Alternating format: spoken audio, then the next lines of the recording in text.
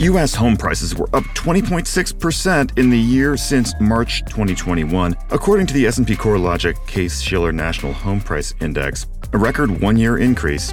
Inflation in the Eurozone was 8.1% year-over-year in May. Prices are likely to continue rising as the EU has agreed to embargo about 90% of Russian oil imports by the end of the year. In the U.S., consumer price inflation was 8.3% in the 12 months to April. President Biden met this week with Fed Chairman Jerome Powell and Treasury Secretary Janet Yellen, publicly affirming his administration's, quote, laser focus on addressing inflation. In this edition of Commerce Code, cash, debit, credit, and consumers, a conversation with Nader Henein of Interac.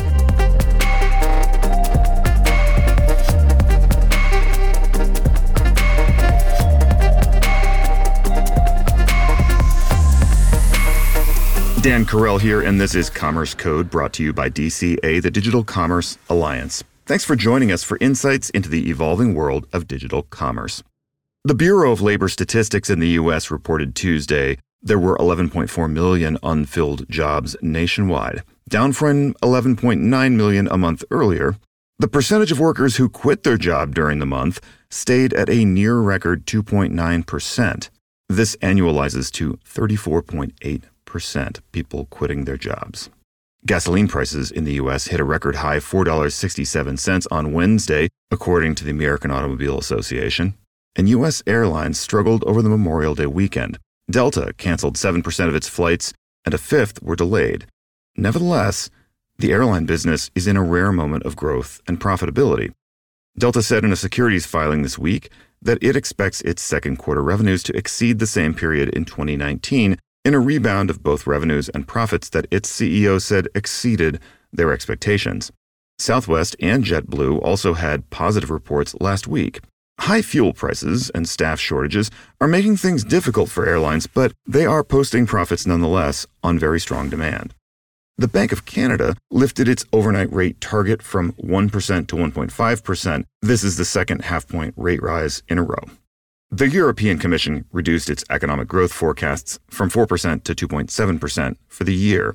Some economists warn that Europe may enter a sharp slowdown or even a recession by year's end as the continent experiences record inflation, energy uncertainty, and other impacts from Russia's invasion of Ukraine. In China, lockdown ended this week, finally, for most of Shanghai's 25 million residents, though lockdowns continue in other Chinese cities as the government continues to pursue its zero-COVID policy. Today on the show, we're talking cash, debit, cards, and consumer expectations. We're joined by Nader Henein of Interac, a Canadian interbank network. Nader, thank you so much for joining us on Commerce Code. Where are you joining us from? Hey, Dan. I'm joining you from Interac. I've been working with Interac for maybe almost now 7 years and a half, being part of the product team at Interac, overseeing the commerce team, which mainly responsible for the in-person transaction in the retail as well as the online transactions. Great. The share of in-person transactions obviously falls as online commerce grows. And then the share of even in-person transactions that are conducted in cash fell a little during the pandemic with, continued growth in contactless payments. So my question for you on cash is, summer is here. It's earliest June. We're starting to think about family vacations and such. Do you think there's a chance that there'll be an increase in cash transactions as travelers go on vacation, maybe use a little more cash? Or are we going to just continue to go down the path of more and more digital payment? I would say the sharing of in-person transaction conducted in cash was already on the decline curve, as Canadians were on the path of embracing electronic payment transactions.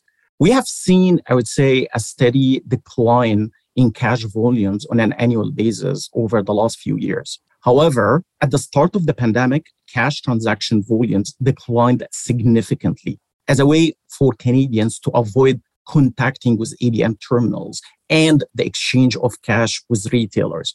We are seeing a slight rebound in cash transactions, but we believe it will not go back to the same level pre-pandemic. And this was supported by a recent Interac study where 60% of respondents said that they do not want to go back to using cash. And in fact, this number is higher for younger generations where approximately 72% of Canadians between 25 to 34 years old said that they do not want to go back to using cash as well. Apparently, so I think based on that, the evolution and the growth of the electronic payment transactions still going to continue, and the decline in cash volume as well going to remain there. How much of this do you think is because of the pandemic versus people just wanted to move to digital payment, or that was going to happen eventually anyway? Do you think the pandemic really drove much of this, or was this really just going to take place no matter what? I would take a step back here. In principle, the global pandemic changed our lives in many aspects. It changed how we work, our relationship with each other. But one of the most tangible ways our life have changed is how we shop. The pandemic created a new digital habits, which we believe it will stay. And the decrease in cash anyway, as I said at the beginning, was already happening no matter what, since more convenient and secured payment methods continue to evolve, cannibalizing the cash transactions. For example, over less than a decade, the share of in-person transactions conducted with cash fell from 54% in 2009 to approximately 17% in 2020. However, in 2020 alone, there was a 10 percentage point drop in cash share of the total transactions. So in summary, I would say the decline in cash transactions was meant to happen anyway. However, the pandemic just accelerated it. While that change is taking place in form and channel, the way that we pay for things, there's another big financial change taking place for everybody, which is the return of inflation after decades of inflation really not being a big factor. So since inflation is soaring pretty much everywhere, and inflation obviously gets talked about primarily as affecting consumers, but affects businesses very much as well. I wonder, given your visibility into the market and the role you play at Interac, how does offering more payment options like debit, for example, and other options help merchants? In general, there are a number of reasons behind high card abandonment rates, especially in the e-commerce environment. However, one of the key reasons for this kind of card abandonment rate is offering limited payment options. And this is one of the key reasons. Now, shoppers are expecting multiple products and services at their convenience. They are equally as well want to see their preferred payment option at the checkout. So offering a greater number of options for payment not only going to enhance the customer experience, but potentially will minimize the card abandonment rate and improve the merchant's margins. Most importantly, when many businesses are still trying to recover from the damage caused by the pandemic. I wonder, as you look at the market in terms of not just the way people are paying, we've talked a little bit about that, and sort of impact on business and merchant, but do you think that the pandemic has changed what consumers actually are buying? So what they actually want from retailers, or just sort of the way that they want to interact with retailers? As I mentioned at the beginning, the pandemic changed consumer lives in many ways. Consumers became more demanding for convenient and personalized experiences tailored to their needs. They are expecting a seamless shopping customer experience across all channels, either in-store or online. And given that there is no dividing line between the physical and digital shopping, customers now can buy online and pick up at store anyway, for example. As well, customers can go in-store and basically ship to home, right? Even better, consumers can now buy online and return back to in-store. So in summary, merchants need to adapt fast to the customer needs and provide them with more options. In my opinion, businesses who fail to provide that experience will fall behind. This idea of a combined online and bricks and mortar presence has been around for a very long time, but it seems to me like it's been hard for retailers to execute on it, to have the thing that you've just said, which is to be able to provide options to the consumer to buy online, to return to the store. It's harder than it looks. From your standpoint, do you think that major bricks and mortar retailers are going to improve and get better at this in the next few years, or is it going to continue to be a challenge? I think from my perspective, merchants do not have the choice. The competition is very harsh. And for those merchants who will not be able to adapt to what customer needs, they're going to fall behind, as I said. They will suddenly lose their business and lose their market share. And I think we kept seeing over the last, I would say, few years, how merchants are trying to prioritize the customers, making customer as a channel. Customer became the center of everything right now. And the pandemic, as I mentioned, right, just accelerated those efforts. You have seen, a lot of new use cases. You have seen a lot of new experiences, especially here in the Canadian market, where consumers were able and buy online and pick it up in a specific places, which we kind of said the curbside pickup. This kind of added more convenience to the consumer who shouldn't or haven't have to leave their cars by any chance. Those experiences, Canadians got used to them. So merchants, again, who will not be able to adapt those new capabilities, those new experiences, they will not have a share of the consumer's spend in the future by any chance. As we said before, digital payments maybe were going to happen anyway. I think if we look at the example of Asia, of China in particular, the move away from cash to move towards digital, maybe that was inevitable. It's interesting thinking about your comments, Nader, that some of the developments were maybe not inevitable in terms of the way that consumers, how they interact with retailers, that those things were a situation where necessity was the mother of invention during the pandemic. And then to your point, consumers have continued to like some of that. So curbside pickup or some of the semi-delivery options that have come around now. I wonder, this is just personal, what's your favorite thing? Or is there some way that you shop now that you didn't shop before the pandemic that you've picked up and said, hey, I kind of like that? To be honest, of course, I would say I was shopping, in store and online before the pandemic. But of course, similar to any Canadian, it was kind of multiple lockdowns happened here. I shifted more toward kind of buying online and specifically ordering food through one of the food delivery services.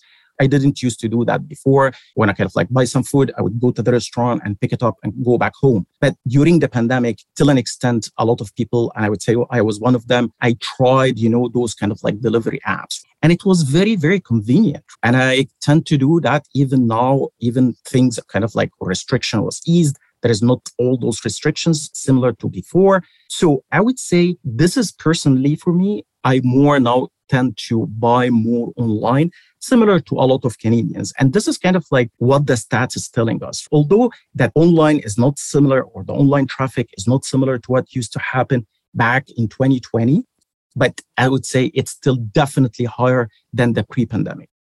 Nader, that's a great place to end it, I think. And so we'll leave it there. This has been a great conversation and really interesting topics and good to learn about things from your perspective where you sit, interact with great visibility into how consumers are behaving. So thanks so much for your time and thoughts with us today. And we'll look forward to talking with you again in the future. Thanks, Dan. And thanks for having me here with you today. Coming right up, China's flash cash crash.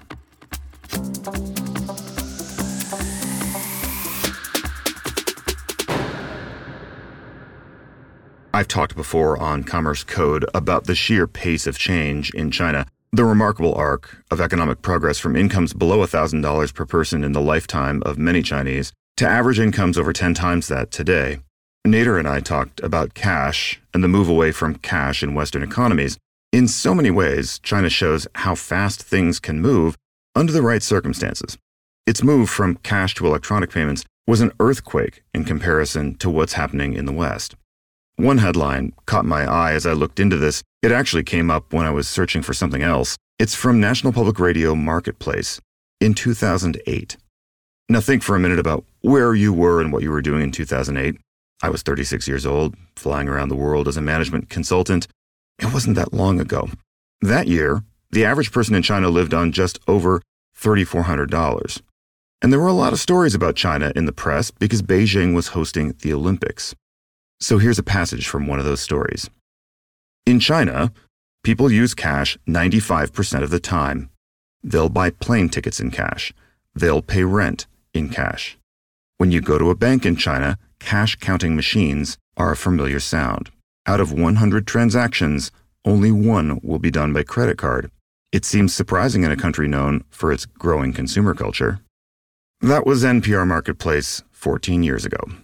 The story goes on to describe the woes of those who were trying to get consumers to adopt credit cards in China.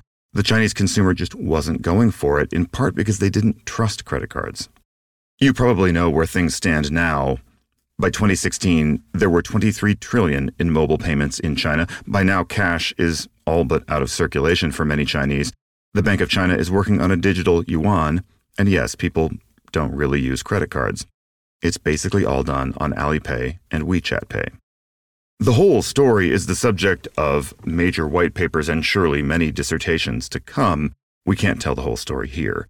But one aspect of this story of rapid transition was necessity. When Amazon and other Western e-commerce platforms launched, they didn't have to figure out how people could pay for their products, so they didn't build their own payment systems. But in China, as e-commerce was promising, starting to take hold, those platforms urgently needed to solve the payments problem, or they simply wouldn't have a business. So they did. And those solutions have matured into digital payments platforms so ubiquitous and colossal that young urban Chinese basically don't use cash in 2022. The pandemic surely accelerated our flight away from cash, but I do have a hard time imagining a cashless Canada, or a cashless US, or a cashless UK or Europe in the near future.